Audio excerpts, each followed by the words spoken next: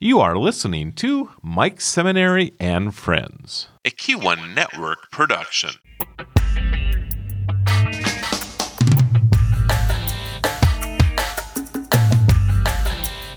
Gosh, I was really lucky in the majority of my career to have really remarkable mentors.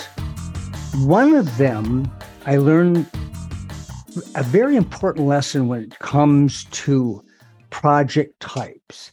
In this case, it happened to be in the civil engineering world, but I have found that this really applies to most types of projects, whether it's in engineering, academics, or whatever it might be. There's a technical type of project, and that typically means the problem is readily identifiable, and anybody that is in the business, the solution is readily available. So it's really a commodity-based type of approach to a problem. And you fight over usually the price. Whoever can do the work and has the lowest bid, that's typically who gets it. And a lot of surveying work, for example, is like that. Then there are collaborative type projects. And collaborative are somewhat similar to technical, where the problem is readily identifiable, but the solution, the best solution, not so much. It really takes a collaboration between interested parties to deliver for the project owner the best solution to the problem. And then there's the granddaddy of them all. It's a transformative project type. And transformative means there isn't a problem, but there's an opportunity. And those are the types of projects that over time change life for all of us as we know it.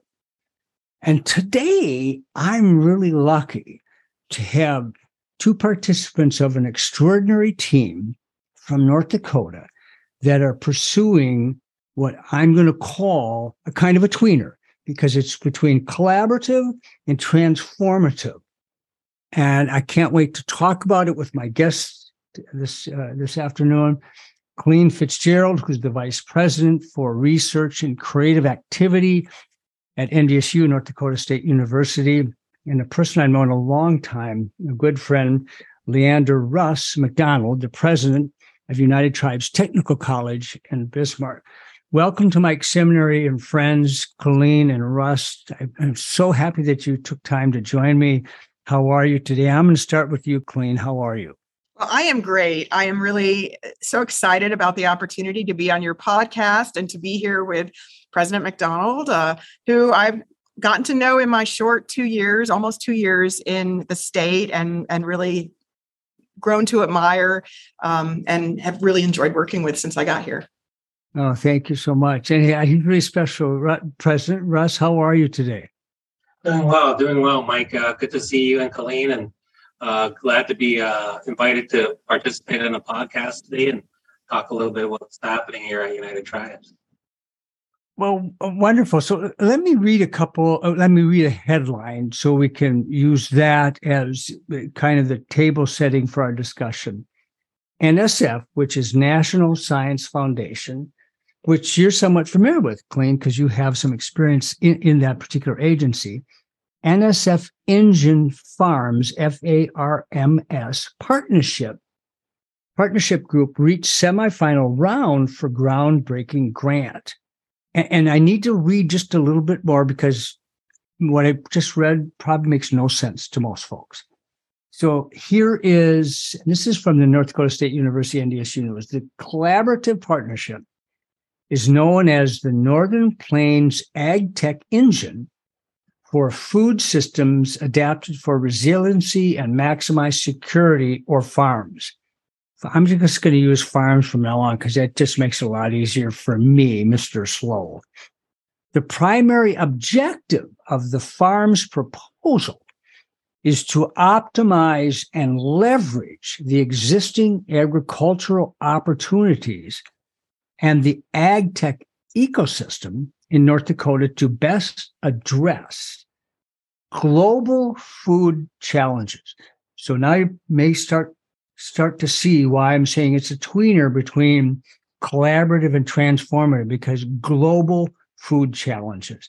The project will work to offset a diminishing agricultural workforce by improving farming efficiencies, maintaining increasing yields, reducing environmental impacts, and enhancing ecosystem services. I'm going to start with you, Colleen, particularly since you had some experience at NSF.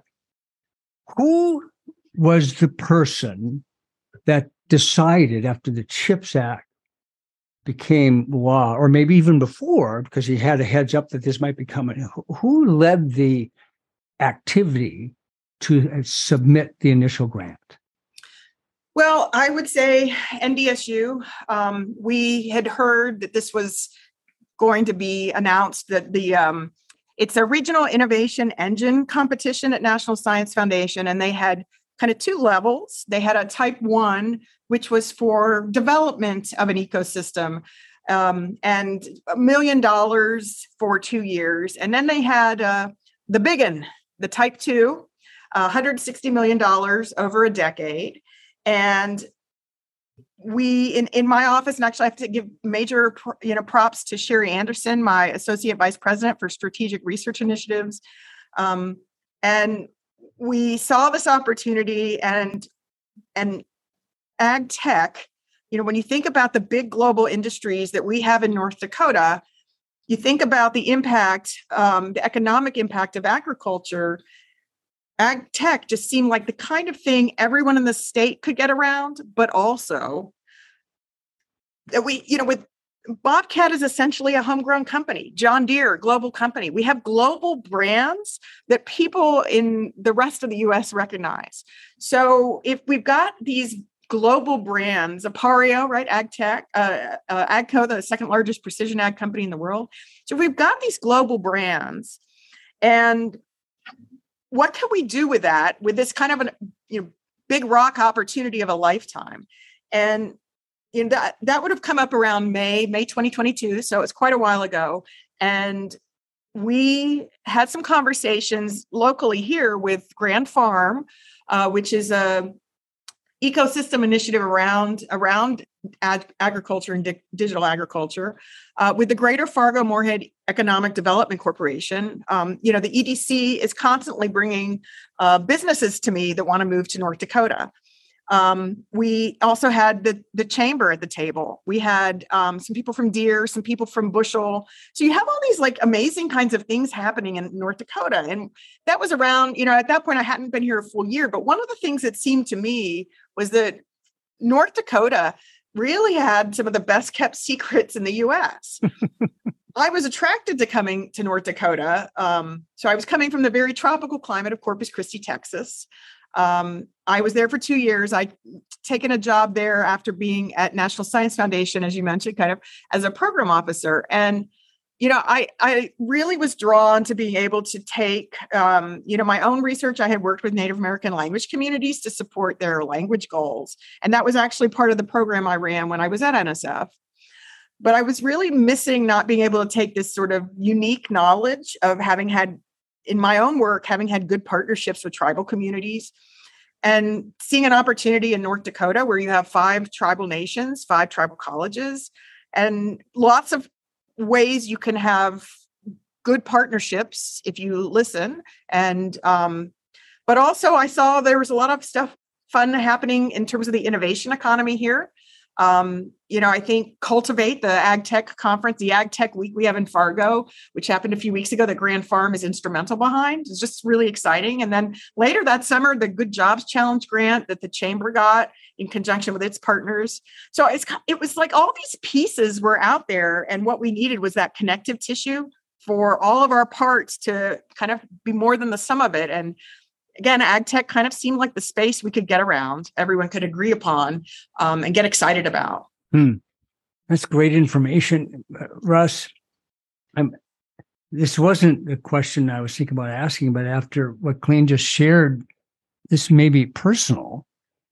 So how do you feel about your strategic partner, knowing that she came from tropical Texas, up to North Dakota, where you 6 months of the year, tropical is like the furthest thing from almost anybody's mind. So, or don't you want to answer that question? You got to think about that one for sure. But and I was sharing with you earlier that we just made a run down to Nashville, and while we were down there, we drove, my wife and I, and while we were down there, it was 102 degrees in Nashville, 103 and 4, and depending on where you were at in town. And then, but the heat index was 110. So maybe it's not so crazy for Colleen to move up this way into a colder region to have a better climate. So I guess it depends on where you live, you know. Those guys in the heat, they stay in the air conditioning down there like we stay in the heat during the winter, you know. So you really have to adjust to the culture of the community you're residing in. Russ, here's a question I have for you, and I'm sorry I've just interrupted you. Did you want to finish something? No. Okay. Okay. So we've known each other, I guess, about 9 years, somewhere in that area. And you're the president of one of the most important educational institutions in the state of North Dakota, United Tribes Technical College. It is like NDSU, it's a land grant institution. And you have a very diverse curriculum to serve the needs of your students, including areas that are really appropriate for what we're talking about today, whether it's technology or ag, environmental sciences.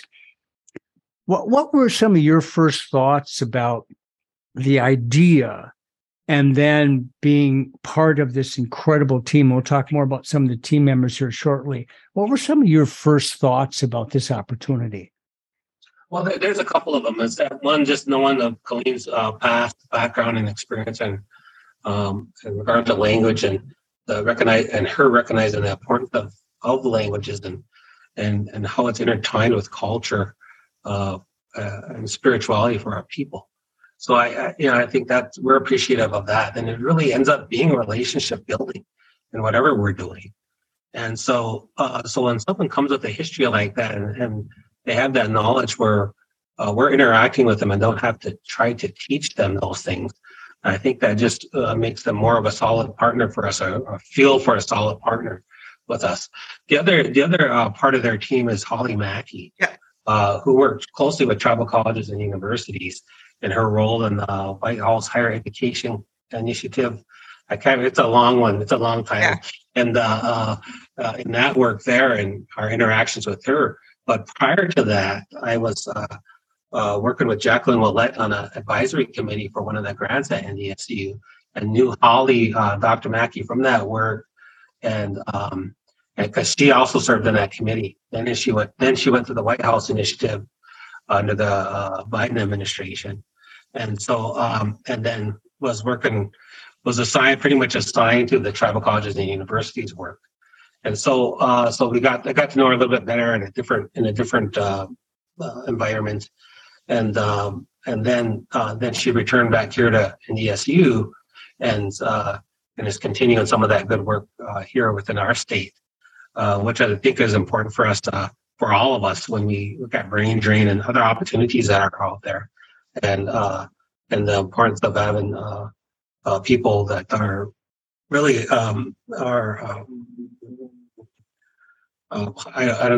high producers or high energy folks here to help us really push the envelope in regard to what can happen here. And I appreciate Dr. Fitzgerald's comments in regard to recognizing that, and especially in regard to economic development and those engines that I think are available here and happening here. And if we can bring all those things together, I think we're on the right track. The other piece of that important for us is that we have a strong relationship with the North Dakota University system, and we have a sound relationship with North Dakota State University with some of the EPSCoR work, and which is a partnership that's been with the tribal colleges and DSU for quite a few years, and it really has built work to reach back at the middle school and high school and encourage those level students to go to undergraduate school and college and to think about careers within the STEM field. And so science, technology, engineering, and mathematics careers. And so we think that that's been good work. We think that's a good foundation, and it's gonna. We're pretty much excited to see where we're gonna go with this one. That's great information, and I couldn't agree with you more. By the way, Mr. President, go ahead, Colleen. So I want to just kind of tag off of that. President McDonald mentioned Holly Mackey, and Dr. Mackey is pretty amazing. She was, when I met her, I ran into her at something in September, September 2022, and knew she was in DC and got to know her actually mostly in DC when I would go for trips. And so when I knew that she was coming back, we had really been struggling. All these engines have to have use-inspired research. They have to have translating innovation into practice, and they've got to have workforce development. But they also have to weave diversity, equity, inclusion, and accessibility throughout. And that's a piece that takes work and trustful relationships, as President McDonald alluded to. And so when Holly came back and I said we were working on this, would she be interested? Because we had really not had we had a little bit of a piece, but we didn't have a piece. And, I think the fact that, Holly was excited about this opportunity and I think it's the signals of trust that we were listening, trying to think about what would work, trying to start from the scratch in terms of building those partnerships, and got very, very lucky really with Holly returning to NDSU a little earlier than had been expected. And it was really to the benefit of this project. And to see, one of the things that Dr. Mackey has a ton of experience in doing really meaningful tribal consultations where there's really, people do a lot of listening, but it's not just the listening, it's what you turn into action. Because if you keep asking people what you can do better, but you never actually do any of it, at some point people aren't going to talk anymore. Right? People really want their listening to have productive consequences. And I think that's something that Holly has done very, very well in her prior roles and was certainly doing that kind of work. I was actually at the Native Language Summit in October and saw how she led. And so to be able to benefit from us at NDSU, having her back here and really just being such an incredible leader and able to work with leaders like President McDonald and President Baker as well, and all the North Dakota tribal college system, which is something that's unique in North Dakota, than in other places, that we have a system for our tribal colleges, just like we have our North Dakota university system. Yeah. Wonderful information. And I won't dwell on this, but when you made reference to how can we help, and then no action is taken, that's systematic, I think, in a number of walks of life, particularly politics. So this is really refreshing to hear about how can we help, and then what do we need to do to help and make a difference. This is just so darn exciting. $160 million over 10 years. That'd put some coffee in the cup, wouldn't it? $160 million. I need to read one other thing. The NSF's Engines program is designed to catalyze and foster innovation ecosystems throughout the United States. Its goals include advancing critical technologies, addressing national societal challenges, cultivating partnerships among industry, academia, government, nonprofits, civil society, and communities of practice, promoting economic growth and job creation, and fostering regional innovation and talent. Engines support use-inspired research, translating innovation into practice and workforce development while prioritizing diversity, equity, inclusion, and accessibility. That's kind of repeating what you just said, Claim, but I'm using it to ask three different questions. And here's my first. And I'll have you answer it first, Colleen, and then Russ, get your input. How did that overview that I just read help formulate the team, the partners that are involved? And I won't go through all of them, but NDSU, United Tribes, UND, Bismarck State College, Grand Farm, the Chambers, and others. How did that help influence the participants of this team? Colleen. Yeah, well, I think, one thing I noticed when I moved here was, Grand Farm gets people in a room and people are really interested. And so I think one of my strengths is, I sort of see where there's momentum, where there's dynamic energy, where there's things that could be maybe better aligned.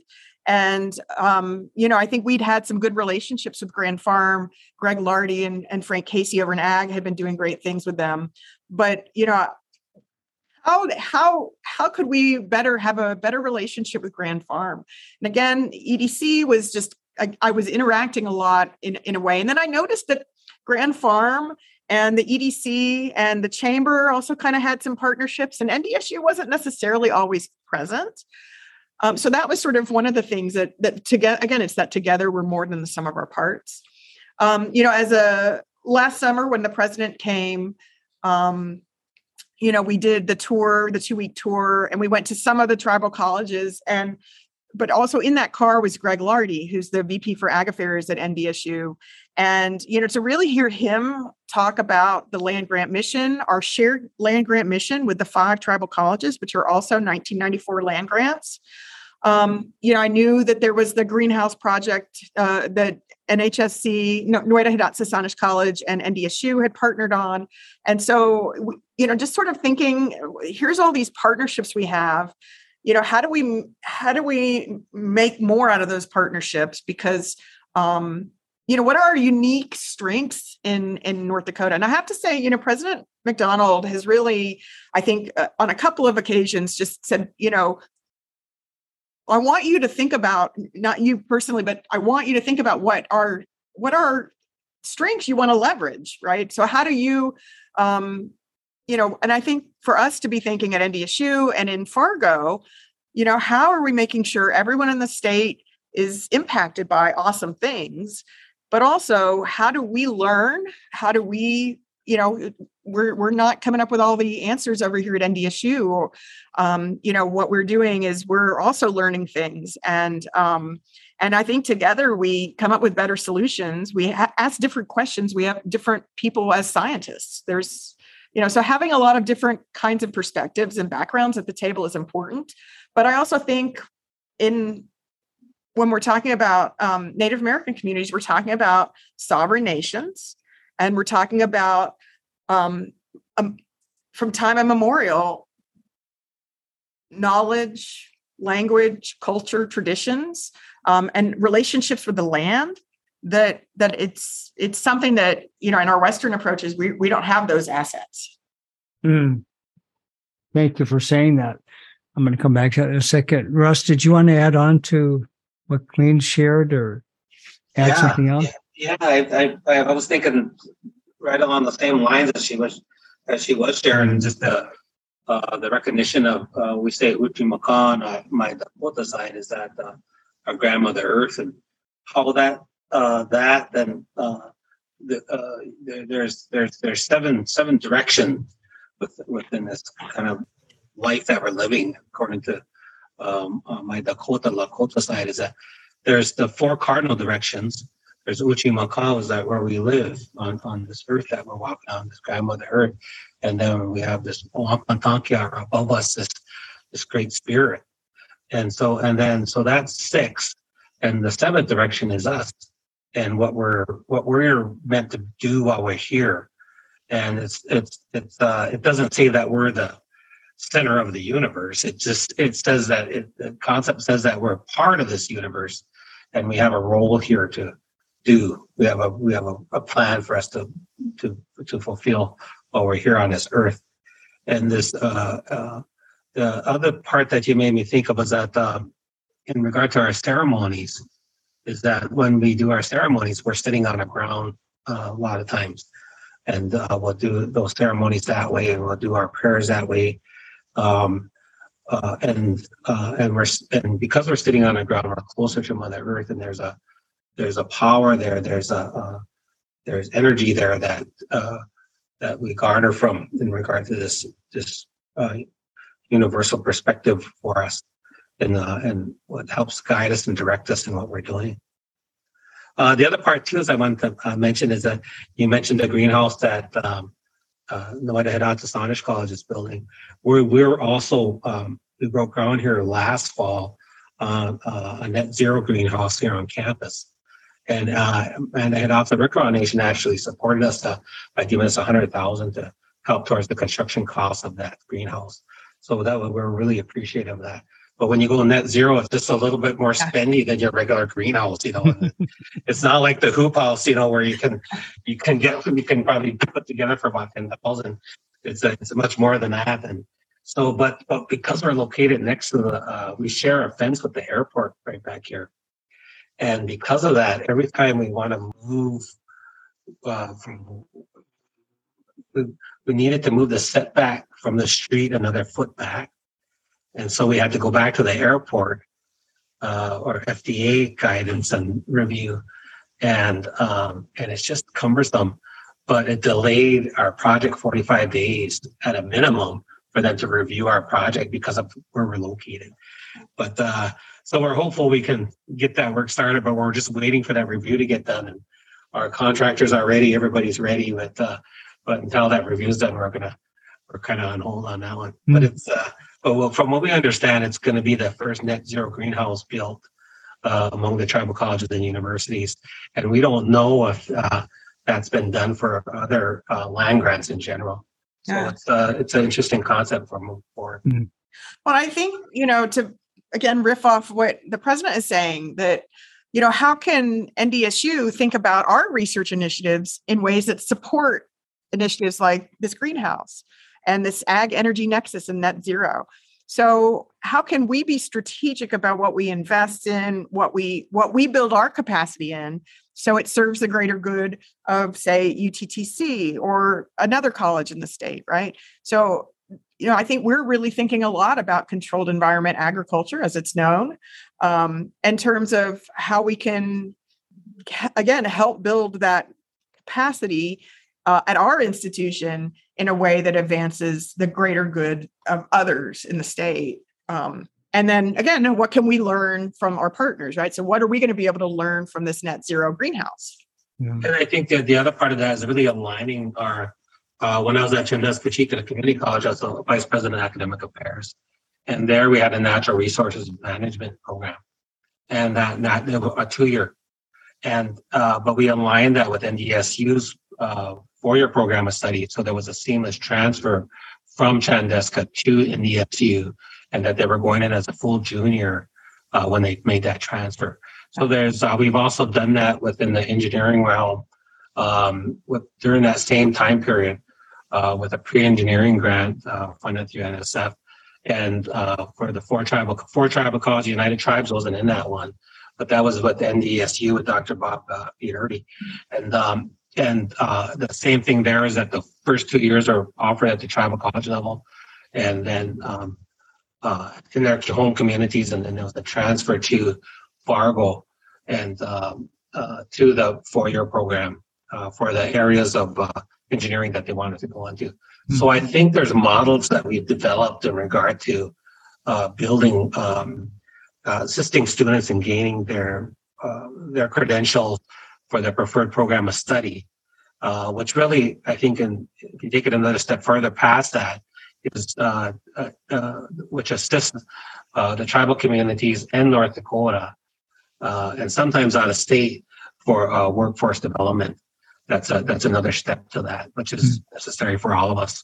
We hear the governor's statements in regard to jobs that are available here within our state. We know personally here on our campus that we have several positions that are available that we're not getting applicants for. That's happening within the Bismarck, early Morton County areas, and that's happening in the state as well. And it's happening on the home reservations. So we need more people, and we need to, and our role, I think, as educators, to continue to do our best to try to meet those needs of our communities. The general rule of thumb in, let's say, a construction like project, the owner will be asked, do you want it done? Do you want high quality? Do you want low cost? And do you want it done quickly? Well, almost every owner is going to say, I want high quality, I want it cheap, and I want it done quickly. Well, and you just that's impossible, right? It's impossible. One of them typically is going to be the focus of the project, either the quality, the time in which it takes to complete it, or it's a budgetary consideration, and this is what we want, and here's the amount of money. In this type of a project where it's that collaborative, transformative, hybrid, at least in my opinion, and that's how I'm going to continue to look at it. I just think it's so darn exciting, by the way. There are multiple pieces that are project related, whether it's diminishing agricultural workforce, which is a problem here and probably everywhere, improving farming efficiencies, maintaining increasing yields, reducing environmental impacts in the ecosystem, the diversity and the inclusiveness piece, and there are others. Which one should you be blessed to be the recipient? And I think you're in a good position, frankly. You're down to 34 out of a list of 188. I think that's correct. Which one of those will kind of be the lead for the others? Because it kind of has to work that way, unless I'm just nuts, Colleen. I think they all have to work. I think they have to all be interrelated. And I think if we have an opportunity to transform our state, kind of everybody in each of their siloed components can't be in a silo, right? It has to be integrated. And so one of the things we're doing, not everybody. So Dr. Mackey and I have, a history working with tribal communities. Dr. Mackey's known in the state. I'm less known, but not everyone on our team does have that experience. So one of the things we're doing is we're going to, a group of us are going to go next week and visit the president and his team at UTTC, and then the next day go to Noida Hidatsa College, so that, again, it's very easy to have these Zoom relationships where you're not necessarily engaging in person, but, people, and, it's easy for us here in Fargo to say, come to Fargo, but really it's also going and seeing what other people are doing, where they're at, what their homes are like, or their work is like. I was able to be and visit President McDonald at UTTC back at the beginning of June, and what a beautiful campus, and it's just very pretty and green. So these are the ways we, like eating together, right? And not that we ate, but those are the kinds of ways you build those relationships, right? You get to know each other over a period of time. And so I think that there's a way in which I think there were only 3 of these, of the 34 semifinals, there were only 3 of them that really had Indigenous components. I think that's something that I think it should. How do we make sure, if we're funded, how do we make sure that piece is permeates, but also does it in a way that's not how I would say it would be, but how our partners want to inform it. And I think, maybe that's also a thing that would mean, if there's more people who in the state who are equipped to have good partnerships with tribal colleges and tribal nations, that's better for our state, right? Because you would have people who you wouldn't, necessarily be starting at a different stage with. They would kind of already be orientated, I guess. I don't know if that's the right way to talk about it, but I think, yeah. Yeah, I get it. So, Russ, I'm going to ask you kind of the same question, but with a twist. And I understand, Colleen, the importance of all of the components of what's to be addressed in the farms partnership. But the world population right now is about 8 billion. In less than 30 years, it's going to be almost 10. So we're adding what is that? Almost 2 billion people, 1.8 to be exact, 8 billion to 9.8. When it says maintaining increasing yields, it's obviously going to be pretty important. So from that perspective, unless I'm all wet on this, that would make sense to me that one of the goals is feeding this population globally, critically important, because not everyone can do that. The United States is in a unique position where, in fact, we're what some people say the breadbasket right here in North Dakota. And that started long before we got here. Our Native American brothers and sisters, the indigenous folks, were all over this long before we got here. So, Russ,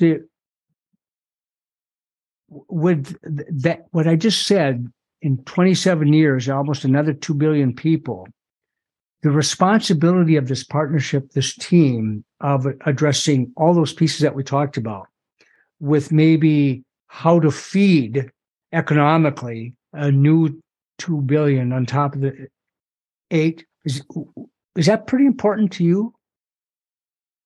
Well, yes, and I think that when you, I think it's important to feed everybody, and what part of our cultural piece growing up too is that we'd be sitting around the house and folks would come to visit my folks, and so they would come and part of our culture is to feed folks, and then my dad always said, if you don't have any food, then give them water and give them something to drink.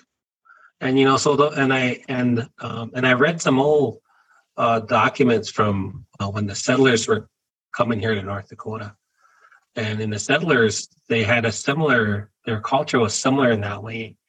And this was when I was at UND for a few years back, and when I was reading some of this old literature from the settler time.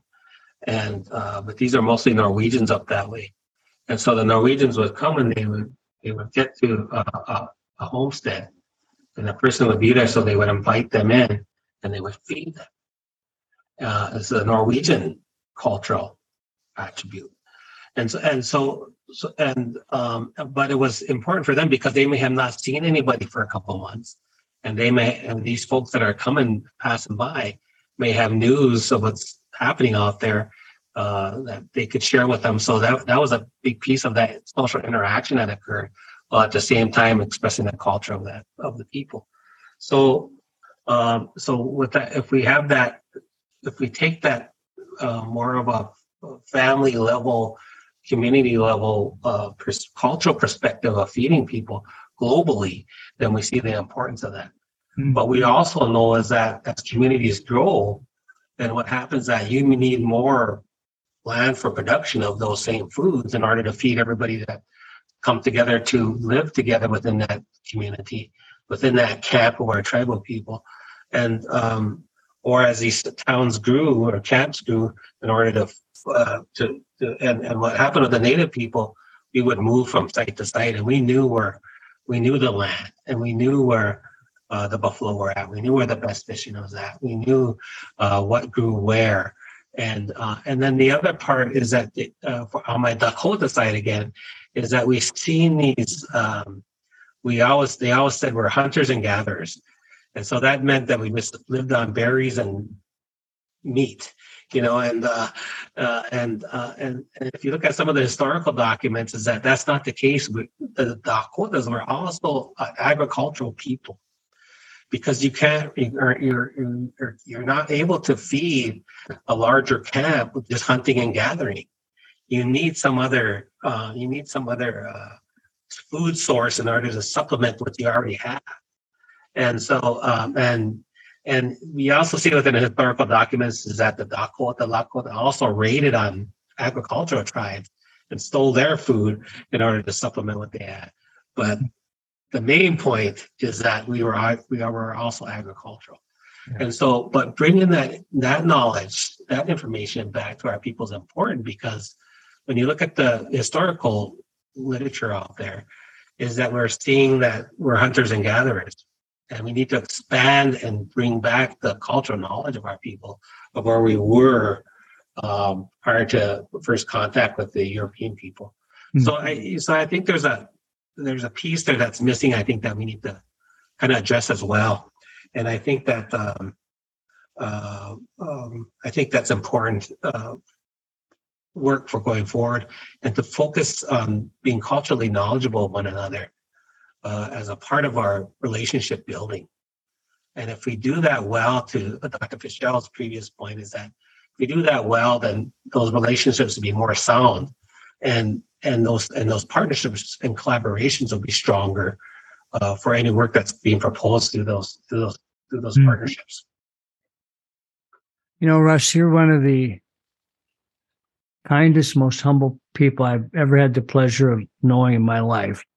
And I had the pleasure of getting to know you in the beginning back in 2014 when you took over. And of course, I was mayor at the time, and we had coffee with the mayor a couple of times out on the campus. And it was just a wonderful, wonderful experience for me to be able to learn and listen. And as I just was listening to you, I was thinking about what Colleen said as we kind of opened up our discussion today, that in ways North Dakota is some of the best kept secrets, because we don't have this, we're not chest puffers. We don't go out and brag. Some of the most successful people I know but by the way, most of them are ag entrepreneurs, and I'm not going to list their names. Some of them have been on the show with me. They don't talk about what they do. They talk about their team. They talk about opportunities. They never talk about them or their businesses. And Russ, you're like that. You've never talked about you. Just talk about the people you love and how you want to make a difference. And you're just such an amazing person. Let me ask you this question, and I'll go to you, Colleen. This thing comes on. You get this grant. You get the $160 million. And other than the coffee you're going to buy right away, you get the $160 million over 10 years. Will there be a project manager that help? Okay. And that's yet to be determined kind of thing? Yeah. So, I think, one of the important roles Russ mentioned, President McDonald mentioned the EPSCoR program. So National Science Foundation has these investments into jurisdictions like North Dakota that don't get tons of federal research dollars. And so it's a $20 million grant over 5 years with $4 million state match. And I completely blanked where I was going with this. Project manager. Okay, so we've kind of had these large cooperative agreements with NSF before, and so NDSU is kind of I think it was just the backbone organization, right? So how can we, basically have the project management office? So there will be an assistant or associate director that will manage the team, the budget team, the administrative coordinator. There will be a chief executive officer. So right now I'm the PI, I'm the interim CEO, but these things are supposed to be nimble. And so we got someone who's worked in industry, worked in tech startups, been an entrepreneur. But NDSU will provide that project management sort of support. And that, I think the other thing we've been thinking about, and this is Sherry Anderson's idea, is the integration specialists. How do you make sure when you have these large projects, sometimes you get so focused on the metrics or the whatever, that you're not actually making sure there's the engagement or interaction or interflow of ideas that actually is the sort of thing that drives innovation. And so it's sort of really also thinking, like we're going to be doing some of the grunt work, because as the backbone organization, right, supporting all these other, there's no one else in the state that I think could handle an agreement of that size. But also, thinking about how we try really hard to have that woven braid of the relationships of the different pieces of the engine. I looked at the categories of the other submittals, and they're all important. But I'm thinking this one may be the most important. And call me selfish, but here's why I say that. While air quality, water quality, technology, all those things are important, if you don't have food, that's a problem. And I just don't know if there is a more idyllic place on the planet than North Dakota, between the partnerships and then all the resource assets that we have between ag, water, natural resources, fossil fuels, that's, part of fertilizer. All those things are so important. And then our rich heritage long before we ever got here, frankly, with Russ's ancestors. So Russ, when I say that, when you look at the art, the art of the long view over the next, so you're going to get this. That's just me wishful thinking. You're going to get this, and it's now a 10-year project timeline. How do you see your involvement, and then the student population from not just United Tribes but all 5 of the tribes? How might they play a role to make this thing work well? Oh, I think there's a couple of things. Is that a lot of times, when we're writing these grants, is that what happens when I'm writing these grants is that there'll be a need section on there. So we write the need section piece of that, and then usually right after that, we'll propose whatever the remedy is, the intervention that we're proposing as a group in order to address what the need is. And then there's a personnel section, and whether you need the qualifications to do that. And then there's a budgetary section where you say this is how much it's going to cost. So those are the kind of the primary pieces of a grant. And I think that's probably an introduction at the beginning of it, because I always remember 5 for the most part. And so we see that in there, and we propose what we're going to do within that.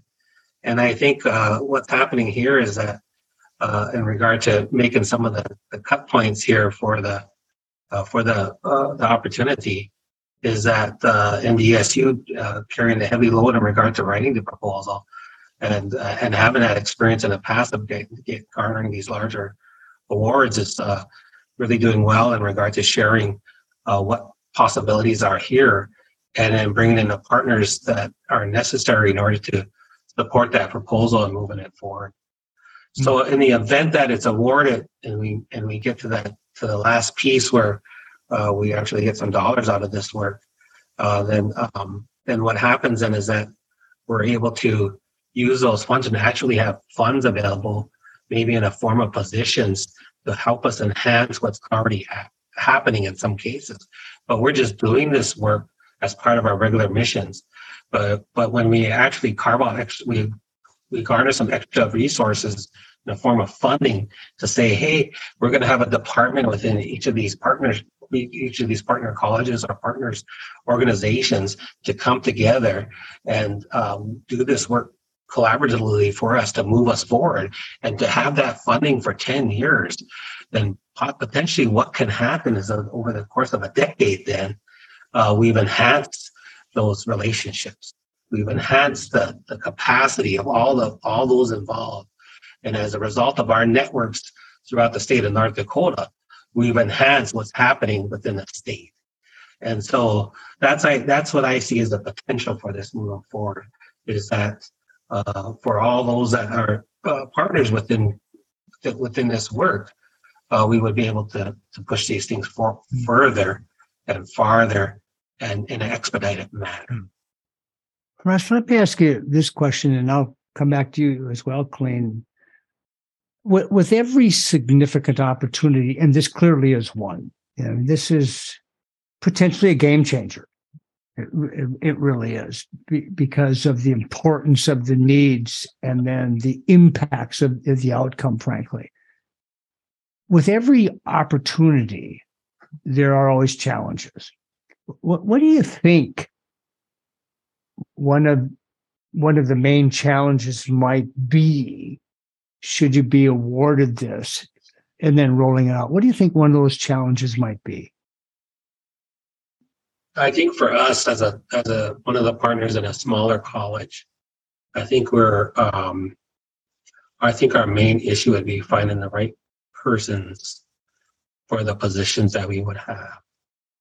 I think that I think we have excellent staff and faculty on board here now, and we'd either have to steal from one of our areas for this work, and then hire into those other areas, or something along those lines, and really kind of, I don't want to say manipulate, but to maybe strategize how our current workforce could do the work. And then, because sometimes it's easier to fill it's easier to take a faculty position and move them over into service work or administrative work, because you see that potential there, you see that initiative there, that drive there, that allows that for that potential employee to move to that another level of work, and then it's easier to find a faculty in order to teach those courses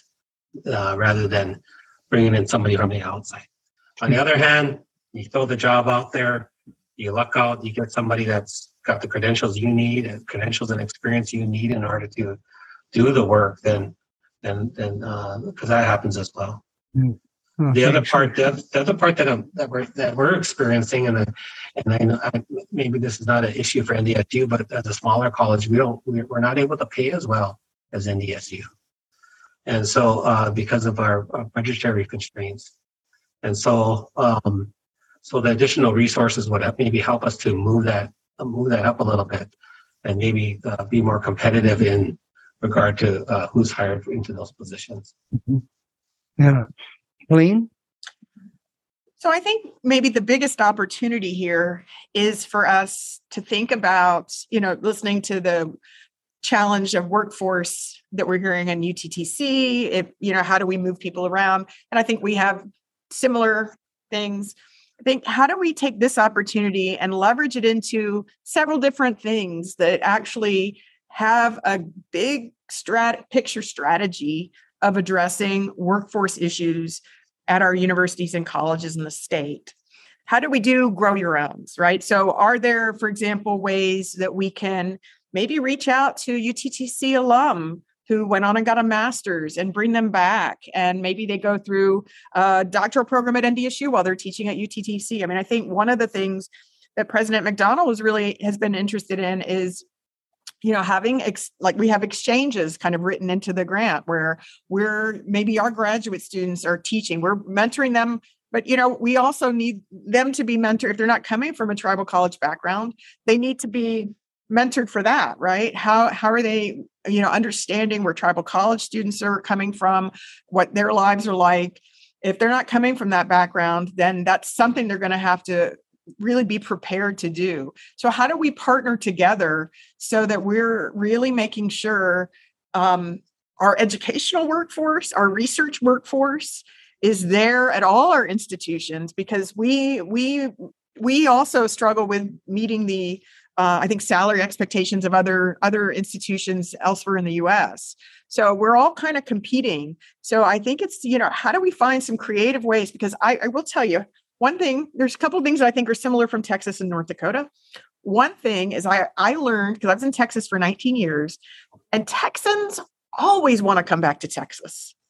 And I have this sense that North Dakotans always want to come back to North Dakota when we're funded. Because I did learn when I came here for the football championship at NDSU, you don't say if we win, you're supposed to say when we win.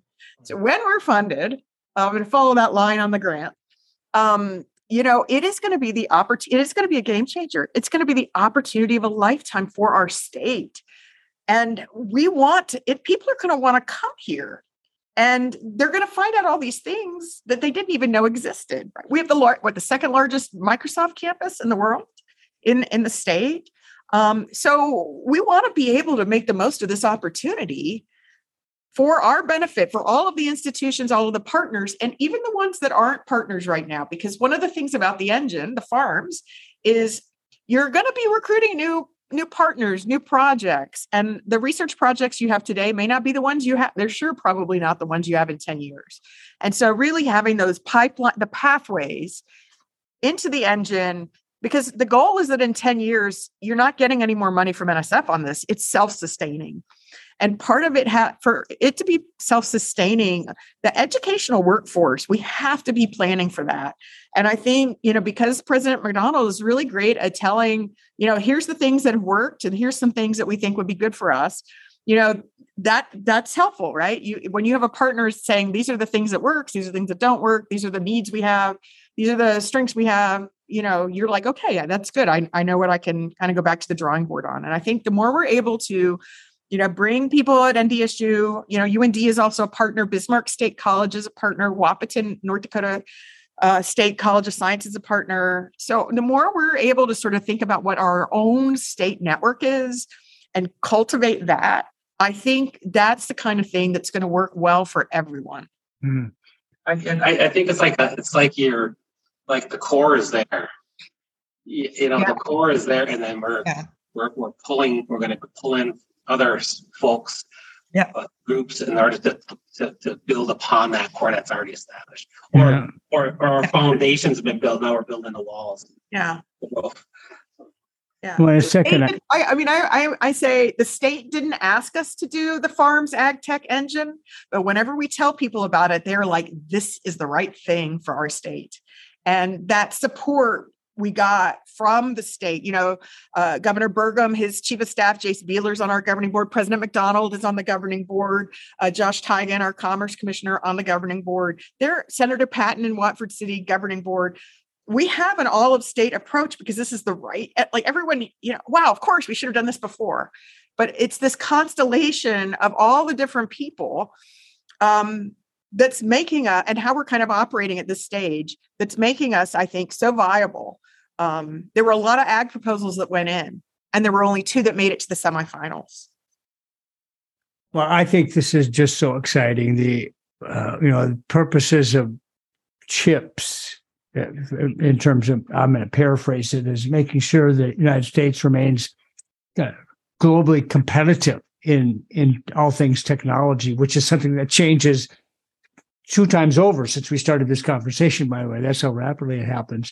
And then when you add food and inclusion and diversity and all of the pieces, this is a big deal.